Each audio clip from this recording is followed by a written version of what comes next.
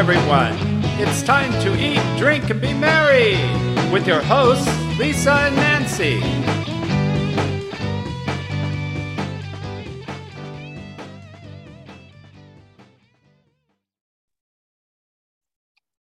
Hey, everybody. Welcome to Big Blend Radio. You know, we love our first Saturday shows with Diva Linda. Diva Linda is the food, wine, and shopping diva. Her name is Linda Kissam, her true name, but we just call her the diva. She is on the show every first Saturday, and she's either talking about a travel destination or food, wine, shopping. She likes things that glitter and sparkle, but she also likes really good wine. And when Diva Linda says, I'm bringing really good guests on the show, we listen and we know she never disappoints. And today she's got two special guests joining us with some really special, and I mean really special, exquisite wine. We've got Dave and Sara Specter joining us. They are the owners of Bells Up Winery out of the Willamette Valley region of Oregon. And I encourage you to go to their website, bellsupwinery.com, and also keep up with Diva Linda at All in Good Taste, right? She's a diva, allingoodtaste.info. But first things first, the diva's on the show. So welcome back, Diva Linda. How are you? I'm very good. Thank you very much. I'm getting ready to transition to Seattle in a couple of weeks. So desert behind me and boats in front of me. Oh, so are you going to have wine while you float again? Because normally in summer, I know you carry a bunch of wine in the belly of the boat and keep it cool.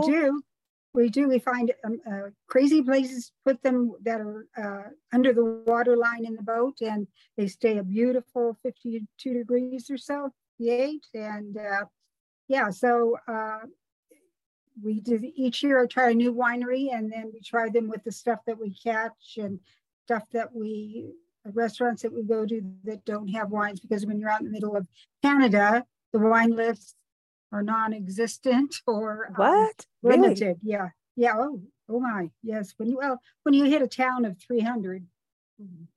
Oh yeah. I see what you mean. Yeah, maybe not so much. Yeah.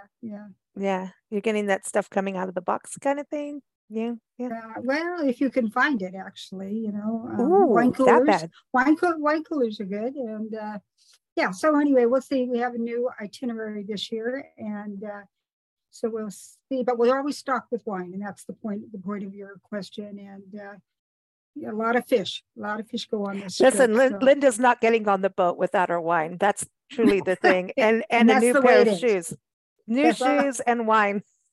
Otherwise, she's not doing it. I did. I knew you did. I'm very excited to have you both on the show, Dave and Sara. We love your wine. We were tasting it last night, and especially white wines. Nancy and I are picky about white wines, and I think this country is getting better and better and better about them. We lived in South Africa for many years, and white wines just were. It's the best water you could ever have.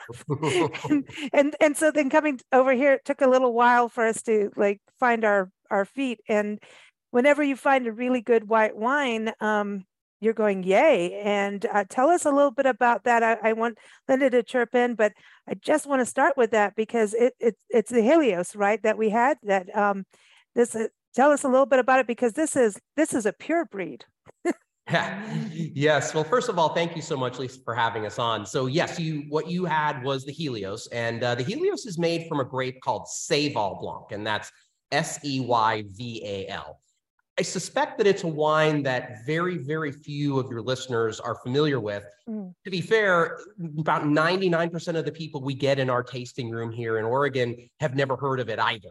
And that's one of the reasons for that is it's a grape that is rarely found outside of the Finger Lakes in Western New York and the Midwest and the Mid-Atlantic states. It's a grape that was created in France. Two different varieties of a grape called Ciboule were blended to create this particular grape. But it is in France not considered, quote, a noble grape. And as a result of that, none of it is actually planted in France. Where you do find it in Europe is in southern England, where a lot of it ends up getting bubbled up, made into sparkling wine. But it now in America has a home, as I said, in the Northeast and in the Midwest, colder weather grape. That's kind of the key to it. And one of the reasons why we knew that it would do very well here in Oregon, where our climate is very, very different than it is in California or in Washington State, where pretty much all the grapes in Washington State are grown in the center and eastern part where it's very hot. Here it's cold, it's cool, it's cold, it's wet. So, you know, there are a lot of grapes that we're unable to grow. We can't grow the big heavy reds, but something like Seyval Blanc that's got a little more delicacy to it, and that really does like the cooler weather, has proven it can really thrive. Well, it was amazing to me when you talk about those different climates and regions where it's from, which we've traveled through some of those areas. It isn't sweet, and that would be the first thing you would think. It would be this very sweety, syrupy kind of wine, like maybe a dinner, you know, after dinner kind of treat. But to me, this was, you know, we tried it and then tried it again later. You know, we do that kind of like taste it, let it breathe, and then try it again. And you start getting even more notes. And there was some light honeysuckle, very light. But then like, I was like, you know what? There is a little bit of grapefruit. There is a little bit of this tartness, but not over tarty. Oh, we got to be careful how we say the word tart. But Diva Linda, I mean, how did you find it too? Did you find that where you would maybe think it would be sweet, but it's just the perfect blend? I get to use that word. Well, this wine is sort of like Pinot in that it's either done well or it's not. And sometimes if it's not turning out the way winemakers want, it becomes a sweet wine. They just... And then they label that as such, and that's fine. But when it's done like this, it's quite beautiful. It for me, it had big notes of citrus, which I love. I like that, and an earthiness. So when you put the earthiness with the citrus, for me, that's a winner. That's almost like a New Zealand wine, and I really like that. I got I got tropicals on it, tropical fruits, which again is a winner for me, and a slight thread of diesel, actually. And to me, that's very, very interesting. Now, do not think I'm saying this tastes like gas. It does not. It's just like when you say some reds can have sort of a green pepper sort of taste. It's just, it adds interest. I liked it. I think it's food friendly up the yazoo. It's also good for patios. And if your guests are tired of being, introduced or welcomed with champagne or always Sauvignon Blanc, this is a really good conversation starter, I think. And certainly was for me when I had some friends over to taste this with me. And, what is this? Is it Sauvignon Blanc? No, it's not. Did it come from New Zealand? No, it did not. I know, right? That's the first thing. New Zealand, South Africa, or Australia. Yep. Yep. And so anyway, I really, and it was a bit creamy, which was kind of fun, and which is the smooth characteristic. But I know that this was a wine that was presented to some of our IFTWA members in a seminar, and they got nothing but raves. We didn't have to exclude anybody because they didn't find it pleasant. So good for you guys. Diva Linda goes well with pickles, and I did try a pickle. I did. Did you? I went in. I did. You know me, pickles, like I'm in. Oh, good. So you can get pickles. Yeah. Did you like that? Was that? Yeah, just a bite. I just took one bite and a sip, and it worked. And here's the deal. You said gas, and so I have to go, Dave.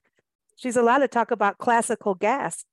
Explain the classical gas on your wine and your name.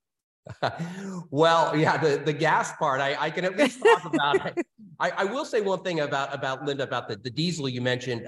For those of your listeners that have had German Rieslings, that diesel will be very familiar to you. That's very much the sort of sensation that you will get off of the German Rieslings.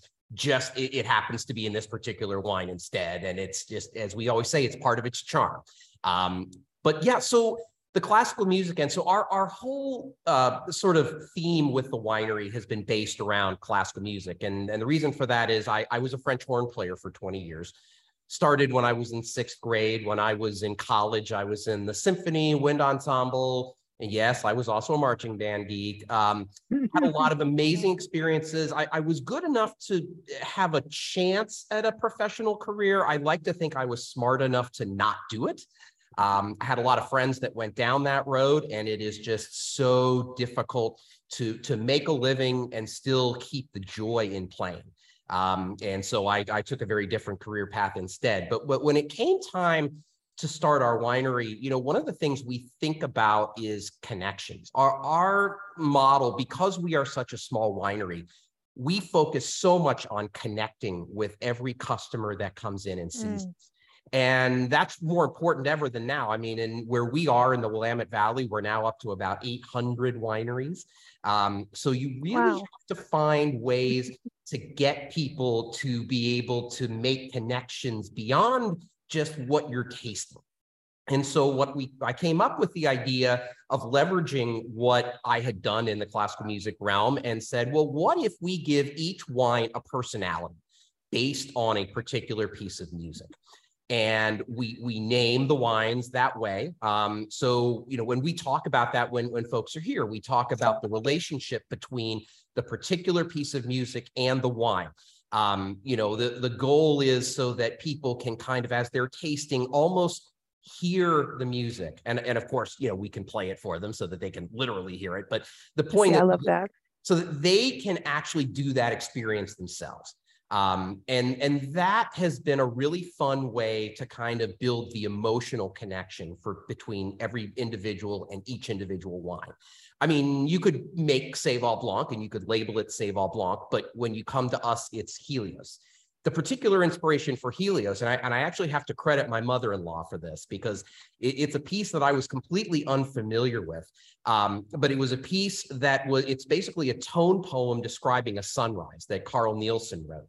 And my mother-in-law had heard it played on NPR, and I went to listen to it, and it was absolutely perfect. And tying into what Linda was saying about sort of that earthiness. So if you could imagine kind of a sunrise coming up over a dewy meadow, and you kind of get that, you know, that little mustiness. Oh boy. Now, that's, I thought, captured the essence of this wine so well that I see, now we need more. Now we need it again. We need it again now. See, because now then it's like the Dawn's chorus, you know. See, and I am not opposed to trying it at sunrise. I am not opposed to that. I don't go by the rules of that, you know, that kind of timing, but musical timing, yes. But I think there's something like what you're saying, that each wine is an experience. And I wanted to go to Sara on this. What is the experience for people coming to see you? Because you're such a small lot winery. I mean, that we all feel very special. I know, Linda, you probably feel the same way when you get to taste these wines and talk to people about them and write about them. You feel special that we got to have some because it's so small, right, Sara? So tell us a little bit about how people can interact and you know, can they come to the winery and just show up, or appointments? How does that work? Absolutely. So at sunrise, by the way. Yeah, we're looking really good at sunrise. So it is literally just the two of us. We make about 600 cases a year. So we're very, very small. We do a lot of very small production wines. So the Helios was what, I don't even remember. Something like 65 cases, something like that. See, we're special. We got the specials. You are? Yeah, very tiny. That's actually grown on our estate. We have a vineyard here. We have about 10 acres. Not all of it's planted. And Dave makes all the wine, and I do the marketing and answer the phones and do the website and that sort of thing. When harvest comes around, I'm logistics, but Dave is also host of all of our wine tastings. So we only do by appointment. We do 3 appointments a day. They are 100% exclusive to one group at a time. So you come in, whether you're one person or up to 6 people. We can sometimes do 8, but we try to max at 6. That you hang out with Dave, he sits down with you, he pours the wines. It's a very much a conversation like what we're having here. He explains his winemaking philosophy, the approach to making each wine, the music concept, but it's very tailored to whatever the group is interested in hearing about. So it's super customized to each group that comes through. So yeah, so, that's amazing.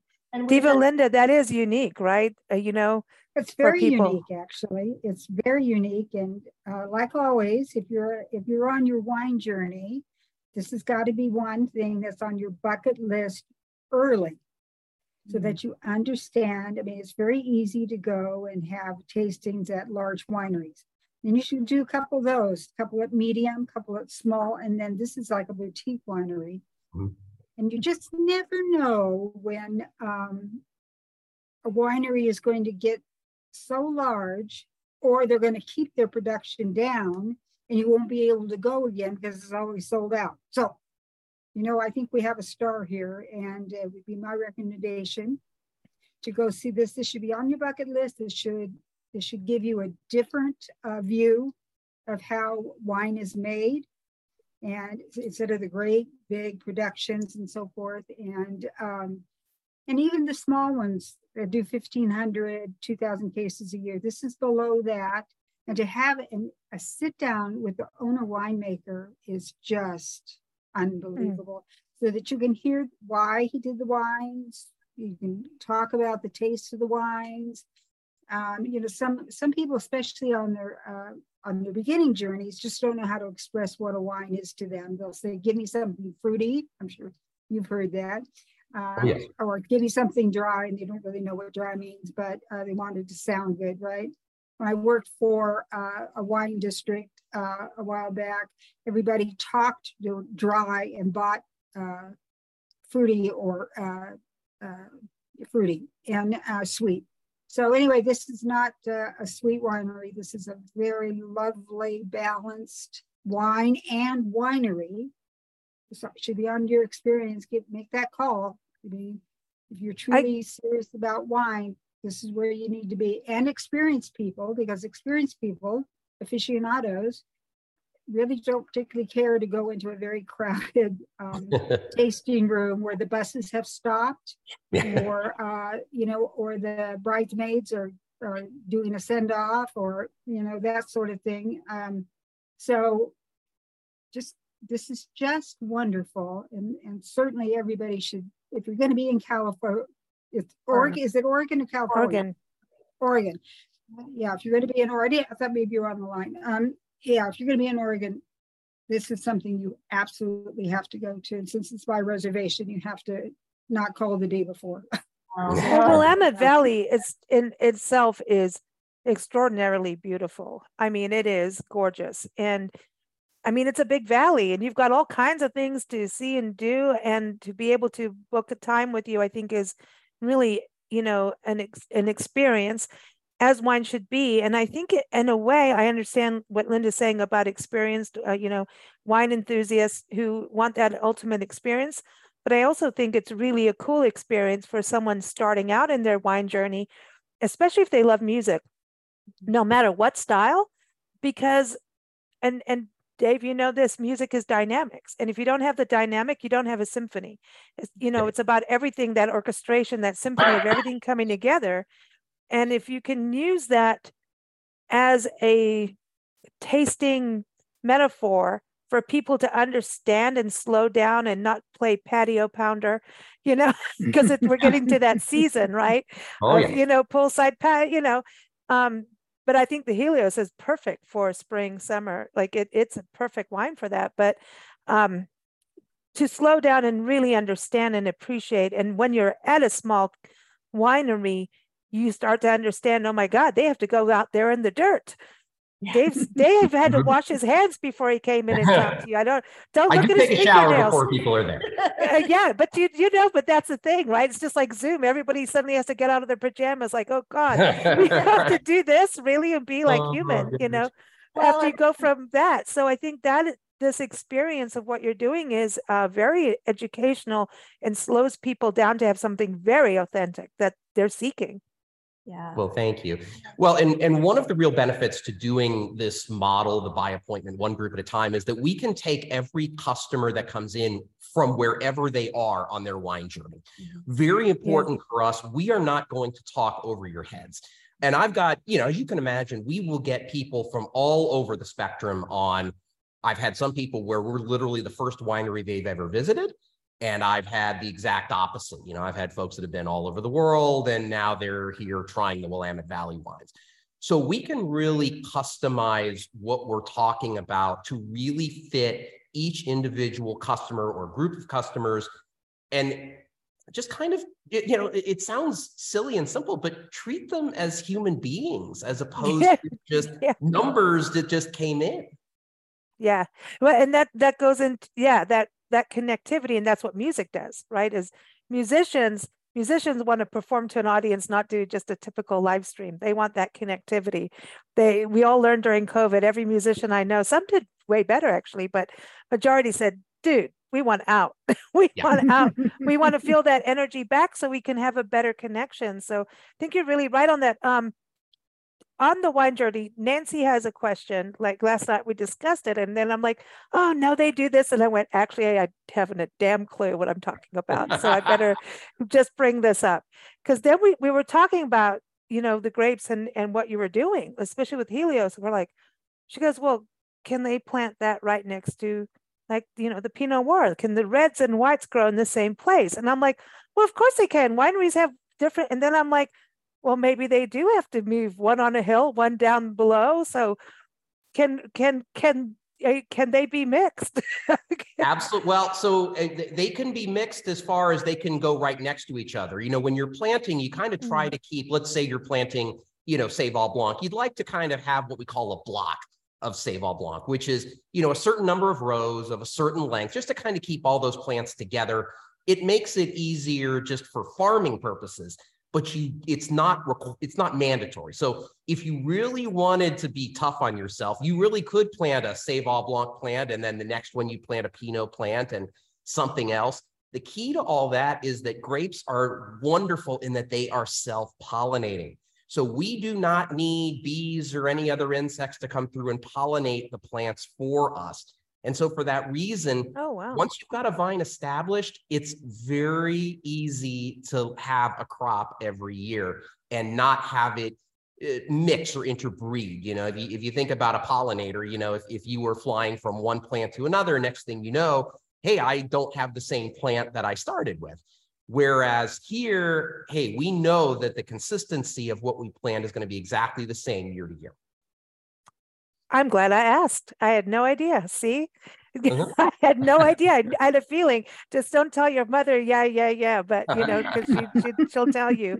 So Diva Linda, Jupiter, did that make you feel like you were flying to Jupiter in happiness? That was that's the happy joy juice, don't you think? It is incredible. That's an incredible Pinot. Really, really nice. Big mouthful. Filled.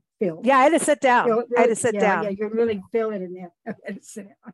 I think maybe, and I think for those of you who are patient, buy two at least, and the first one try now, and the second one leave in your wine case or wherever you're storing your wines for a year, and see just what this wine can do. There's an awful lot of power in this wine, and I think you might find it smooths out a little bit. Not that it needs to, but it might. It just depends on. Once again, I always say this: just because I like it doesn't mean you're going to like it, and it doesn't make either one of us wrong. If you like it, you like it. If you don't, you don't. This one you're going to like, and it's just kind of fun in your journey to try something new, such as just being the only people at a winery and having a session. This other thing is to try, especially the reds, a year after you buy them to see what happens. Did it become stronger? Is it the same? Did it become stronger? Did it become smoother? Did it have less acid? Blah, blah, blah. These are things that you learn from, but I think this is a good wine. It's an excellent wine to try that with. So how many acres of this do you have, of this grape? So for Pinot Noir, we have 5 planted acres on our property. All the same clone? It's broken up amongst 7 different clones or strains of Pinot Noir. And The Jupiter that you tasted incorporated 3 of those clones that we blend, and it sort of ties back into the musical theme, because the best way I can describe it is that when I taste any wine, I hear it in my head as much as I taste it. And when I taste the individual clones or strains that we're talking about that go into this, it's like I'm listening to a different instrument. And the idea becomes, okay, what do we want to create? And, you know, with Jupiter, I wanted to create something that felt like it started at the low at the beginning, rose all the way through and onto the finish, and took you on a nice ride. So how do the clones that we use accomplish that? How does it hit those points of your palate that we want to see? And then it becomes just blend to taste. It's always a little bit different every year, but the idea is that once you taste a wine of ours from one vintage, when you come back to the next vintage, you'll at least have a good kind of a mindset about what the personality of the wine is. And every year, because of we're in Oregon and our weather is so radically different every year, that the 2021 version will taste different from the 20 version, which will taste different from the 19 version, and so on and so forth. But folks can really compare apples to apples when you're starting with wines that have the same personality. Yeah, because it's a foundation, right? This is the root stock, really, but it's going to change according to weather. I know it's interesting. I do believe that next time William Shatner beams up, he should take your wine, Jupiter, with him. I do think so. I think he would enjoy. That would be awesome. I know he loves wine. I don't know if you've ever seen his old series. He would brown bag wine and take celebrities, whether they drank wine or not, and take wine. They didn't know what they were drinking, and they would have to describe the wine according to their career. So if they were an actor, a singer, or whatever. And we do that at parties, especially if you don't know a bunch of people and you're kind of bored. You're like, come on, let's hear, you know, and then whether they drink wine or not, drink it, you know, and then, you know, they didn't know if it's 2-buck chuck or something really special. You know, it's interesting. And I think that's what's so beautiful about your wine, because like I said, eventually, as soon as we opened Jupiter, I let it air a little bit. We tasted it. I sat down. I went, oh, I got to sit down. Not that I'm going to fall down drunk or stupid. You know, it was sit down because like, whoa, this is amazing. Like you need to sit down and experience exactly what you're saying. And then it's a slow lift off. It's not like A to Z. It's a journey. And so that was, and then we waited again and then tried it again at the end of the evening. And it had already started to change a little bit, which was great I think Linda's dead on about that, about see what happens next. I want to do that. Absolutely. Keep it at the bottom of your boat, Linda. Yeah. Well, and one of the things about us is because we are such a small production winery, we so often have to pour wines when they're very young.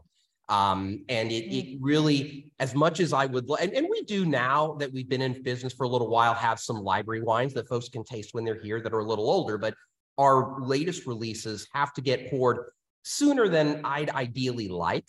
And so you're both are absolutely right. One of the things that we talk about to our customers all the time about is, you know, this will develop if you let it sit. On the other hand, for me, I have to make sure that when they're young, they are at least approachable, consumable, and that you can see a roadmap to where they're going. And then everybody will sort of have to take responsibility is where do we want them to get to? You know, do we want to drink them young? Do we want to let, and that's, I think Linda nailed it about, you know, get a couple of bottles, enjoy one in the short term, let another one sit. Even in a year will make such a big difference for all these wines when we're pouring them. And make brownies. That's what I didn't do. I got your recipe for brownies. We need the brownies. I want brownies with it now. Okay. Well, that's what you asked for recipes, and it was funny. We don't actually have any for the Seyval Blanc, but we have had suggestions, which is why I told you dill pickle popcorn was one of those suggestions, and we've had somebody suggest asparagus with it. Another to pair. But it's such a unique wine that it can stand up to some of these really oddball pairings. But I did have recipes for the Pinots. So yes, that's why I sent you, I have some, but I picked those two because they're the two most popular. I think we have a recipe from Chef Ivan Flowers for asparagus, spring asparagus salad. And it's got, you slice it like, you know, you just grate over fresh Parmesan cheese. and a very light balsamic. And oh yeah, that would be, now that I'm thinking about the cheese paired with that, and then the asparagus, that would be, can we have more? See, Diva Linda, that's what you do, is you try all these things, right? So when it comes to pickles, we could do like a deep fried pickle chips. Ooh. Mm. Your Texas is showing out. Yeah, I'm here temporarily, but like, that's we travel full time, so it's always something new. So it's kind of interesting to try out, But I think, yeah, yeah, you're right. I'm in Texas, and that sounds good. You have barbecue sauce, so that goes with that too. Barbecue sauce recipe as for well. Jupiter. Mhm. Yeah. So, and I was going to tell you the other thing that we're really known for is that, because you mentioned this earlier, lots of Pinot in the Willamette Valley. We're actually known for more than just Pinot. So in addition to the Seyval Blanc, we make a Pinot Blanc, we have a Rosé. We also source from Eastern Oregon, we source a Sara and a Cabernet Sauvignon. So when people come here, we are often one of the first places they've been where it's not 5 Pinots and a Chardonnay dropped in front of them. We do a little bit more than that. So that is another thing that kind of sets us apart, I think. That's interesting about the Rosé, because Rosé is finicky to me too. It's like it's either gone this way or that way, and I want that way. Yeah, there's a lot of variety out there, and you can pretty much across the board kind of get what you want. For us, it's interesting. I've chased with our rosé. I've taken the approach that I want a rosé you can have with a bacon cheeseburger. Mm-hmm. So we make our rosé a little bit bigger, a little bit bolder, beefier, and a little rounder. So a lot of times with rosé, it's either sweet, which I don't want, or acidic, which I also don't want. Right. So mine is softer on the palate, but big enough to where you can food pair it. And we actually sell a lot of it to Texas, because when it's 95 degrees and about 95% humidity, y'all are still eating your brisket. So you got to have something refreshing enough, but gentle enough, but strong enough to stand up to the food. So has it got minerality in there then to kind of, yeah, I like that. Now that's why I think. Yeah, your soil is part volcanic. Is that correct? It's pretty much all volcanic. That's one of the things about our particular site, is that it's pretty uniform. And that's one of the reasons that we have so many different clones of Pinot planted. There are sites in the Willamette Valley that have, oh my gosh, there are some that have 7, 8 different soil types on it. We don't quite have that. So, the complexity that we're looking for is going to come, partially from the soil, but then also from our clonal selections. So we kind of have to play both sides of that. Yeah, I think my favorite wines. Okay. Sorry, I think my favorite wines start with the volcanic soil. There's something in that that just adds a little something, and a little depth to the wine for sure. There's depth in their earthiness that really is quite wonderful. So, gosh, if you were a little warmer, you could do some outstanding red wines. But good for you for not getting roped into doing wines you can't really do. So good for you. Yeah, no, you can't put a square peg in a round hole, but I will tell you that we are working on some projects here with some different types of red grapes that are grown in cooler climates, that are very unusual, but that have a track record of producing great wines in our types of climates. They're not going to be things that are as commercially well known, much like the Seyval. But as you've seen, you can certainly create fantastic wines from grapes that, are not going to be on a lot of people's radars. And, if we were a big commercial producer, that might be a problem. But, when you're here at the winery, you get to taste it and you get to sort of make your own decisions. And, the diversification that Sara was talking about in terms of both what we produce and what we grow here is going to be so important to our future, because this area is so heavily Pinot Noir dependent.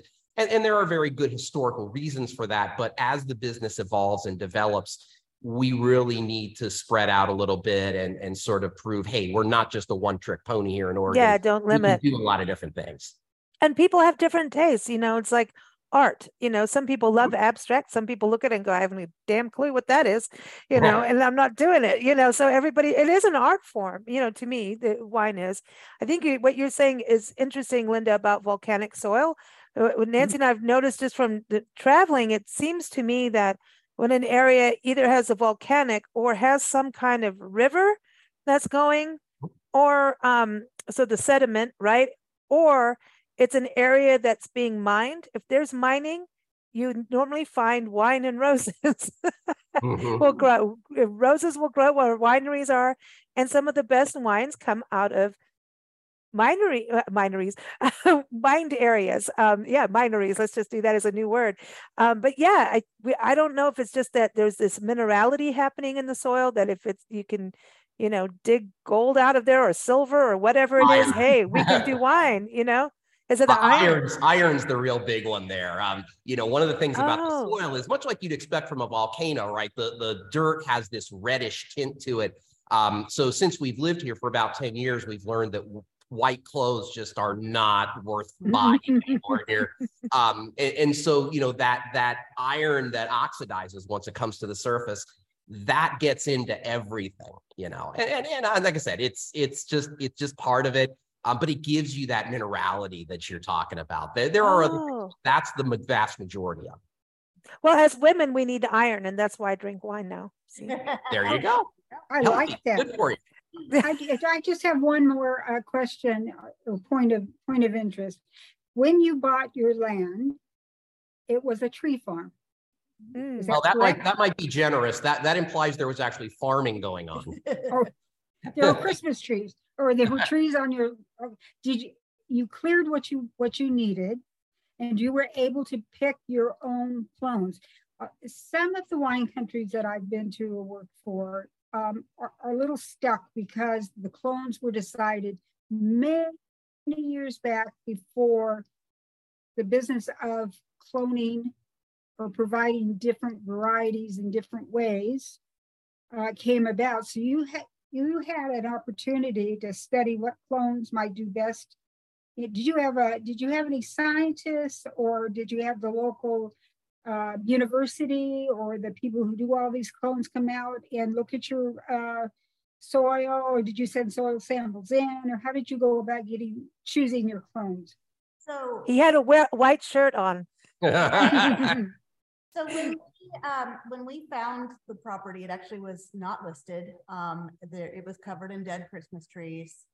It had a relatively new looking house on it, and it had a pole barn that I thought would make a great winery building. And we did write an offer. We negotiated a price, and the offer was contingent on there being some independent soil testing done. We were pretty sure that we had a good site for a variety of reasons. There is one of the oldest vineyards in the valley is actually our immediate next door neighbor. So, things looked good, but you always obviously want to make sure that you're not sitting on top of a nuclear waste dump or something like that. And it was a little concerning that the Christmas trees had died repeatedly. They had kept replanting, and they would get about 2 feet tall and they would die again. So I wanted to make sure there wasn't something weird going on. Yes, the soil testing came back excellent, pretty much what we expected. It did take us about a year to get it cleared off, and then we spent, so that would have been 2013, and in 2014 we started planting.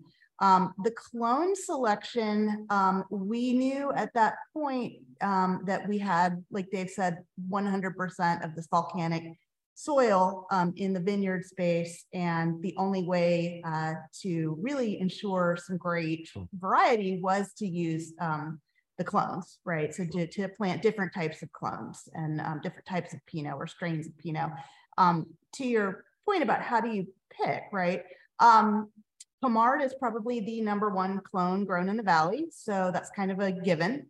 As for the rest of them, we settled on some Dijon clones. We were sourcing as well originally from other micro growers like us in the valley. So we tried to work with people that were really small.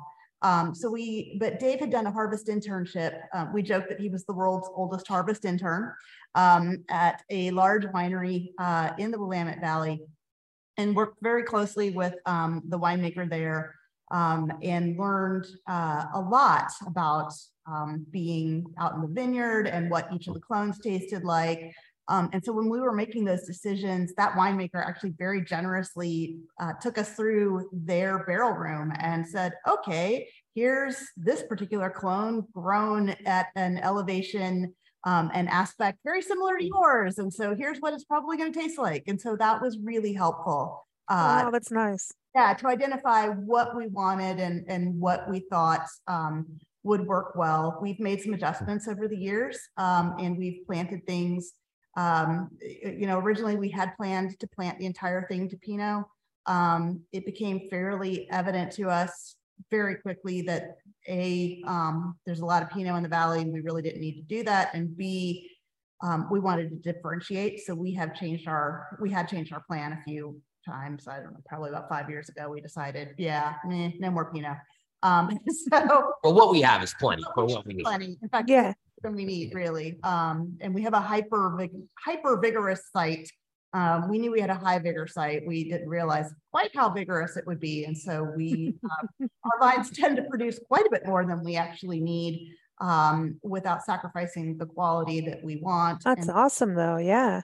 Yeah, for the last year actually was the first year we were 100% Pinot independent.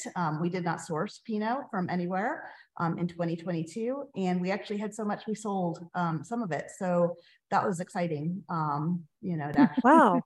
I wonder if the Christmas trees actually helped your soil in a way as like a good mulch kind of. Not really. We literally, they popped right out very easily. Oh, wow. Yeah. What we were told was if the pH of your soil is not great for Christmas trees, it's probably great for grapes. And that has proven to be true. So yeah. Things that you would never think you'd need to know in life. Nope. Yeah, I had no idea. But experience. We've learned a lot. Yeah. Yeah. So it's been fun. And it's been exciting, especially in the last year, to see everything kind of come online finally. And be independent and not have to deal with grower drama anymore. And so no, yeah, that's I think it's so hard. Wineries are so hard. They're not cheap, and it's hard work. And then on top of it, you're having the human connection of building relationships with people coming into the tasting room. You need some wine. Yeah, I think it's amazing. Diva Linda, you always come up with good people on our shows and good wines. I mean, this is exceptional. It really, kudos to you guys. I hope you have continued success. And I love that you're diversified, because I think, we're the blend. So we always think that, because, everybody has a different taste, different time of growing into different wines. And enjoying wine is a journey in its own thing, You don't hit a hole in one every day in golf, and I wouldn't know how to do that. That would be no, but you know what I mean? It is a journey. So it's a journey for those, savoring the wine and tasting, and definitely for you guys. But entrepreneurs, and I love the diversity, because it's also adding more to Willamette Valley, to the portfolio, to not just be Pinot Noir. And we've seen this in places where they get known just for one thing. And there's always something more. But just, it gets this one track mind about a region, like Julian and apples. Just going to say Julian San Diego is a 4-season destination up in the mountains. They do have wine, but all people know is go there for apple days. And the apples normally are ripe in July, August, and they all go in fall, and then the town gets run over because of this one track mind that, human beings, we're easy to do that. It's easy for us to become one track, So I think what you're doing is helping your region and helping people understand there's so much more, and there is. So Absolutely. Thank you. Thank you, guys. Thank you. Diva Linda's got a great article about her wine tasting journey with the Bells Up Winery up on blendradioandtv.com. We also have the recipes on the site, so you can see those up there. And of course, keep up with us at bigblendradio.com. Linda is here every first Saturday because she has to be first. She's a diva. And of course, bellsupwinery.com is the place to go. Do you ship wine, or is it primarily go in? We ship all over the country. Did you hear that, everybody? Say that again. Yes. We ship wine all over the country. The main limitation is weather. There are only 2 states that are troublesome for us, Utah and Kentucky, that usually we have to find a workaround. But other than that, we can get wine to you very easily anywhere you are. So just you give can us a just call, drive email over the us. state line. That's all. Just come on. That's what it's all about. Awesome. Well, Absolutely. thank you so much for joining us. Thank you again, Diva Linda. My pleasure.